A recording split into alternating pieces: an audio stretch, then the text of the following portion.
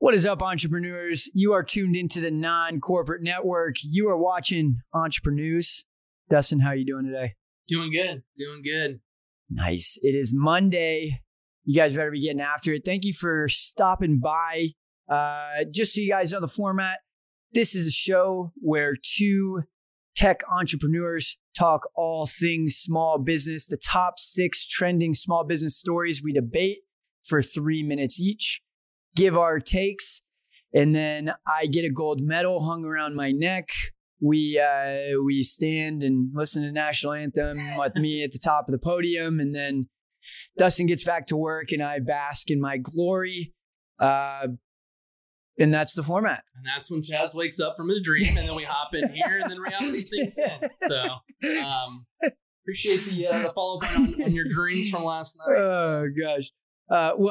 This is content by entrepreneurs for entrepreneurs. That is the mission of the Non-Corporate Network. And Entrepreneurs is really just a combination of CNBC and ESPN. We want to make things that are fun to watch and keep you guys woke. You know, you don't have to worry about anybody in our pockets. We tell the unfiltered truth down here in Tempe, Arizona. Absolutely. Without further ado, are you ready to get into our first story here? Let's dive right in. So a company called VisiPay, they have launched a new loyalty program called Rush. And so VisiPay, they're a merchant service program. So they take credit card swipes. They help businesses do that. They've come out with a program to help with loyalty, new customer acquisition, and online ordering. Their whole goal is to help brick and mortar become more digital, something that everyone can agree that is much needed. All they want to do is help with the lifetime value of a customer. The most expensive customer to get is a brand new one. And so their whole goal is to re-engage with your database, find people that have purchased with you, just get them to come back. Yep. My question is VisiPay.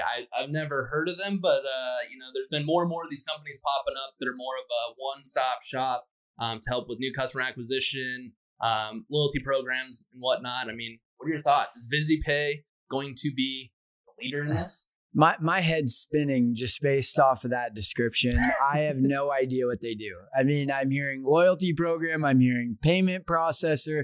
I'm hearing, a couple of other buzzwords in there. Notoriously businesses that try to start as the fire hose as opposed to finding that one thing that they're good at and building off of it. I mean, it sounds like they're getting into 10 different verticals, and I don't think that they have the brand equity or the pull to be able to, play in that many arenas, especially to stand up to the likes of Google and Shopify. So my gut instinct here is that they're not going to, make too many waves. But again, I think that this is a hot space, and they have just as big of an opportunity as anybody in terms of, trying to crack into this space, especially with the need for retargeting and small businesses trying to, squeeze everything they can out of their database to bring customers back. So I guess they're playing in an interesting area at least. Yeah, I mean, there's companies for everyone. I mean, they might not be the Google or the Shopify that's going to help enterprise level companies get to this level, but those small mom and pop businesses that might have 1 employee, 2 employees that just don't have the funds to go with these larger companies, I think that's where they might have a space. And rather than just trying to focus on anyone and every business that needs this, it's maybe go to that smaller revenue shop that might not be able to afford the larger services. But to your point, I mean, the opportunity is for the taking. I've been saying there's a need for this for 5, 6, 7 years or so since first getting into this. I mean, everyone's always trying to go after new customers. Right. And then just forget about their existing customers, people that have already taken money out of their wallet. It's on the treadmill at that point, Here's one thing to keep in mind is even if they spent $1, they're a customer. Mm-hmm. So, I think that that's a big thing where, oftentimes businesses forget that just because somebody didn't spend $1,000 doesn't mean they're not still a customer. 80% of your revenue comes from 20% of your customers. So love it. Cool. So going on to our next topic, 57% of companies are offering mental and emotional support during the pandemic. There's some very interesting facts. So 40% of employees feel less productive, and a majority of those people say that it's because they just don't get supervision. They don't get communication from their managers. A lot of it deals with communication and just not touching base. More than 50% of employers will continue remote work after this. So it's not like it's just going to end. People are going to be working remote. Yep. The companies that are offering something, what they're doing is more one-on-one meetings, but also giving more flexible schedules. So, I mean, it's not really that robust of what they're really trying to help. I mean, suicide rates are increasing during the pandemic. I mean, it's just not good. I guess the question is, how can companies help with this? I think that 57% should be a bit larger, but more so, I mean, with revenues going down, how can companies pay to help with that? Or is there something like insurance that can help with this? Well, there's been a lot of policy change around mental health compensation by insurance companies. This has been an ongoing fight for the last 20, 30 years, where notoriously insurance companies are only going to compensate, physical ailments. And so, mental health is definitely coming into the fold. And, when we're all cooped up in our house, you're working in front of a computer, you don't leave one room for 12 hours a day. It's not healthy. So I'm not surprised that the number of mental health claims is rising. And only 57% of businesses that offer any kind of help. I think that number is definitely not what it should be. So, I think that there's definitely partially falls on your insurance companies to be more open to accepting these claims and creating policies that allow for those claims to be had. But there's definitely a responsibility on the businesses, especially the big ones that are responsible for a large amount of these insurances revenue. It really starts with them pushing the insurance companies to go, this is what we want to see. And this is what we want to give our employees. And, I think that's what's going to create the fastest response. Other things that I've seen too that are interesting to me are some businesses compensate their employees with a benefits package that's outside of the medical side, where, they are awarding them Netflix subscriptions. They're giving them Calm, like meditation subscriptions. There's a lot of different ways that you can use services like that to kind of bolster up the benefits package and also just help with employees' mental health. So I know exercise and meditation are great things and should be more accessible to the remote worker. Yeah, I mean, with that many people saying that they're having difficulties, I mean, that cuts into efficiency, which then your revenue falls. I mean, from an insurance perspective, it's, with suicide going up, you're having attempted suicides, people are getting hurt, what you're cost paying them out. Money too. Yeah, what you're paying out is going to go up. So people just need to figure out how to help on this mental side. And I think it's going to take more than just a company, more than an insurance company to figure it out. 3 out of every 4 businesses minimum should be doing this, not 1 out of every 2. So on to our next story. Microsoft warns of a new type of consent phishing attack. And that's not, going out fly fishing, trying to catch some trout. What's going on is attackers are creating an app for productivity, basically creating free apps and creating them around popular segments or industries. And so as soon as you download the app, I mean, it's free, you open it, they'll ask for permission for certain things. Most people just hit accept because they just want their problem solved with whatever this app is going to do. And as soon as you hit accept, they essentially can attach to all your information and they can create an API token and basically act as you, sending out emails, getting personal information. So, I mean, how it used to be done is you'd get a weird link from someone you might know. It'd be a weird email, but as soon as you click on the link, that's how they can get access to your system. So it's kind of more of a clever way to do this. I mean, what are your thoughts? Well, when you're downloading it and then you're doing this API access token, you're confirming your password or whatever on you're clicking and confirming your email address, gives you a lot more flexibility to wreak havoc, take somebody's device over when you've given that many more permissions. So, I think it's obviously a big deal. And I mean, we talked about deepfakes last week. For those of you that don't know, deepfakes, synthetic media. And so, now you're able to create synthetic media around a certain person and you're able to access all of these things just because they downloaded a free app. Mm-hmm. I think that it really kind of exposes companies like Apple, companies like Google that it's their job to vet these type of apps that come on, and they need to know what's going on. I mean, but we're seeing, the thing with TikTok too. It's like, it may not be phishing, but it's blatantly sucking data out of people. Yep. And, why does TikTok need to have access to my emails? So it's one of those things where we need to set up policies, and whether it's coming from Washington or whether it's just creating more defense. I mean, we talked about this before, but what the government's budget, they're spending 33% on defense. A normal business is not spending 33% on data security. I can get 0.33% maybe. You have one or two people that you're employing to do this, and it's just, I think that we need to be a little more woke. But unfortunately, I think it's going to take some big issue happening. And before that even happens, I mean, I'm not one for regulation or policy, but I mean, these attacks are taking personal data, which are the citizens of the United States. At what point is it a threat to the citizens? And that's what the government is for, to protect citizens. So, I mean, like I said, I'm not one for policy and stuff like that, but knowing that if companies are doing it, when does Washington come in and take a step into this? We have short memories, Target, TurboTax, Instacart, all happened in the last 2 years. We don't even think about that now. Yeah. Yep. Well, before we get into our next story, we want to give a shout out to State 48. They are helping us put together this podcast. They're proud partners of ours. Want to give them a shout out. Amazing brand. They do a lot of amazing collabs. Anything else you want to mention about Clothing for All, inspired by Arizona? They're huge with tons of nonprofits here.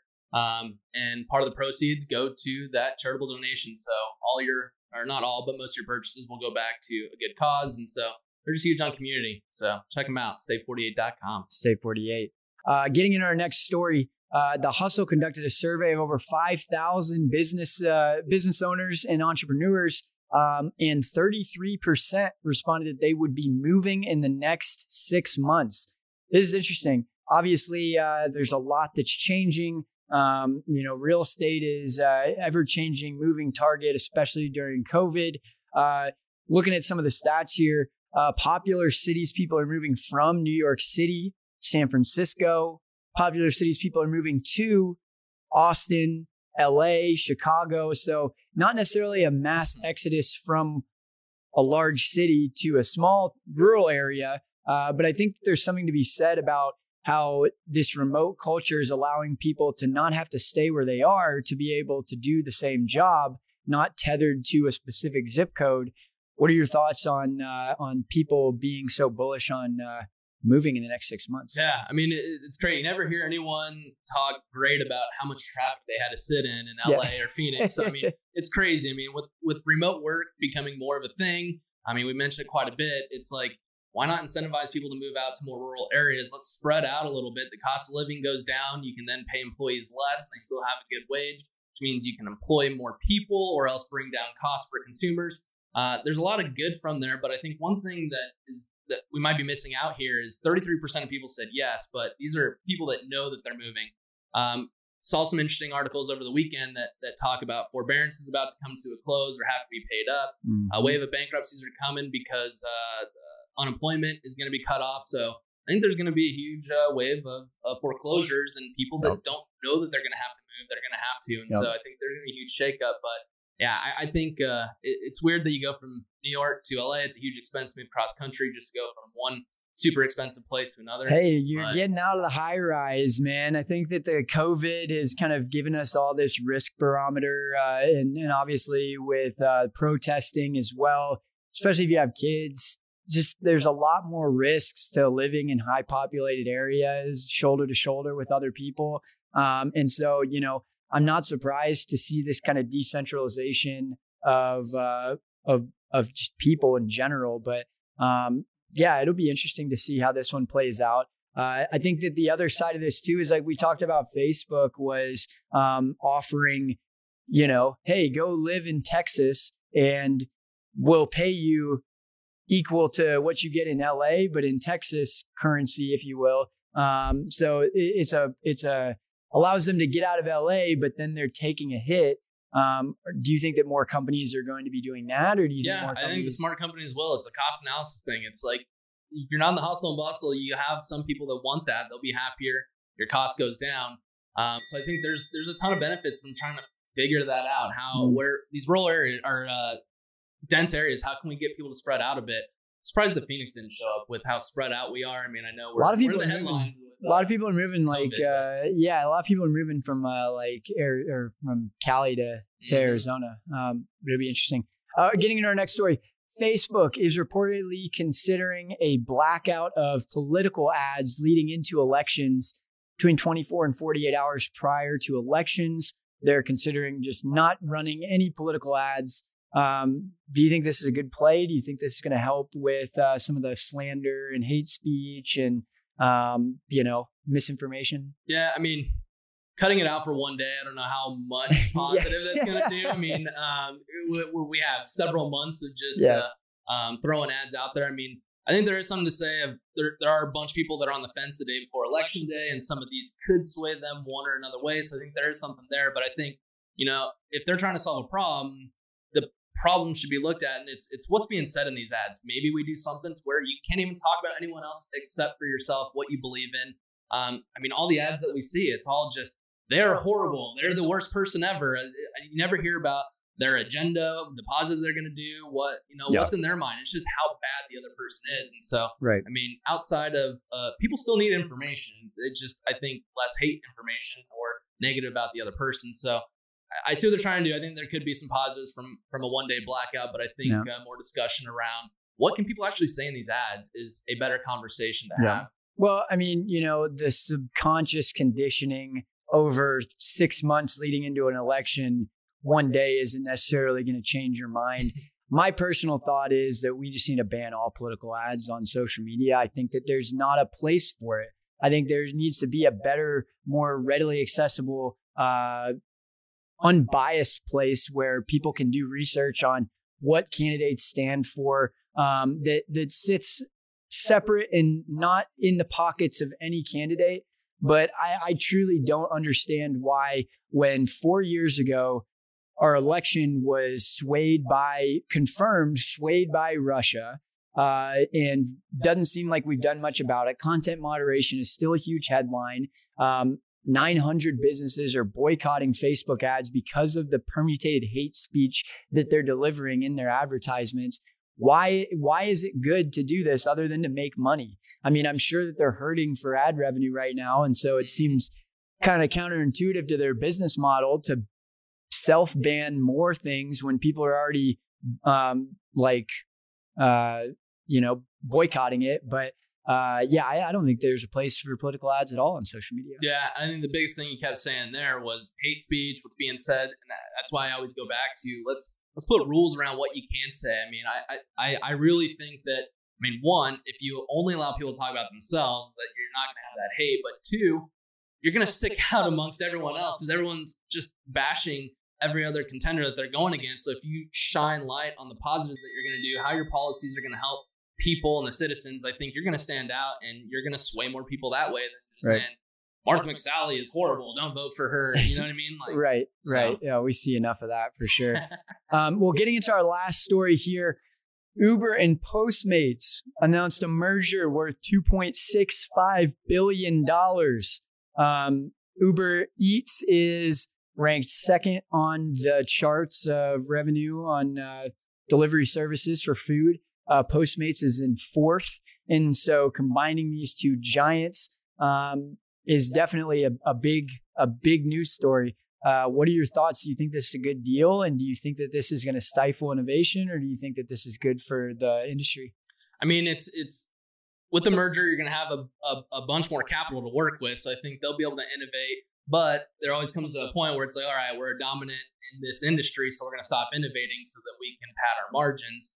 And when that happens, you're gonna annoy the consumers, and they're gonna want something new, and then you're gonna have a bunch of startups. It's kind of the evolution of industries. I think one thing that's interesting though is the monopolies. I know that we brought it up quite a bit, talk about Amazon quite a bit, but I think how people are skirting around it is there's multifacets to each business, and so it's like if you're in 20, it's like we're not taking up 70% market share in this one thing. Sure, overall we make tons of money, but this one little sector, we're not doing it. So I think having maybe another discussion around what constitutes a monopoly, I think might be worth having a discussion over in Washington. You have 40% market share in 5 different businesses, and it's all housed under one business. Then, I think that, I definitely need to address it.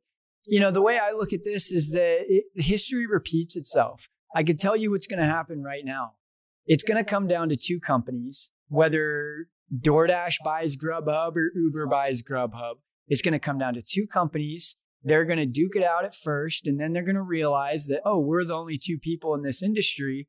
We can kind of drive the price up because we're the 2 options. And now who gets hurt? Consumers get hurt. And the small businesses that use these services get hurt because they got to pay more. And it just becomes something where even like drivers, they get paid less because now there's less options, there's less price competition. And so I think that the only people that are going to lose are everybody but these businesses. And then there'll be a point where there's an inflection point of now you're charging too much. And it becomes more relevant for a small business to just have their own delivery drivers, have a couple of people that are delivering, and then they save money. And so it just kind of depends on how greedy they're going to get over the next 3-4 years in terms of what the next disruption is going to be. I truly believe it's going to get unbundled, and then, small businesses are going to have their own delivery drivers internally. It takes like 5 minutes to spin up an app on half of these softwares. So. Well, that was a good insight in your crystal ball. And I'd say, I agree. It's up to them on deciding their fate. You're either going to be for consumers or for margins. And as soon as you sway over to margins, you're going to piss people off. And then a huge wave of innovation is going to come. And so it's really up to them. It'll be interesting to see how they kind of navigate after this merger. No, absolutely. I think that it'll, as Dustin puts it, only time will tell. But I think probably one of the biggest stories that stood out to me today was only 57% of companies offering mental health benefits. I think that that's something that needs to change. So if you are a business owner, talk to your employees, ask them how they're feeling, understand what's going on in their life outside of, getting work done, because it's becoming a bigger and bigger thing, especially when we're all kind of locked in our houses. So, that number needs to change. Yeah. And I think Microsoft, the whole phishing thing, I think is pretty interesting. They've got a lot of data at risk. The writing is on the wall. Yeah. It's wonder when will either a 9/11 of security breaches happen or will we, kind of see it on the walls, the writing on the walls and do something about it before it happens. We need to get some policy in place. We need to get some smart tech minds out in Washington. So only time will tell. Yeah, truly. Being reactionary as a leader, you guys are business owners. Being reactionary is never a great habit to form where you're making decisions based on things that are happening to you. So let's maybe plan a little bit further ahead with some of these policies, and maybe we can avoid some of these big blips and things like cybersecurity, social media. But anyway, we appreciate you guys being here. I could talk for another 20 hours about that. But get after it today. Again, you were watching the Non-Corporate Network. This is Entrepreneurs, content made by entrepreneurs for entrepreneurs. You want to tell them how they can get a show started if they want to join the cause? ncnbroadcast.com. We're, mentioned the Non-Corporate Network. We're trying to create more shows under the channel, and it's all geared towards helping entrepreneurs. You don't have to be in Arizona. We can live broadcast you from Mars, so check us out, NCN Broadcast. Check us out on social media. And thank you guys for just being with us and supporting the cause. We're fired up. We'll be back here on Wednesday with some more stories for you.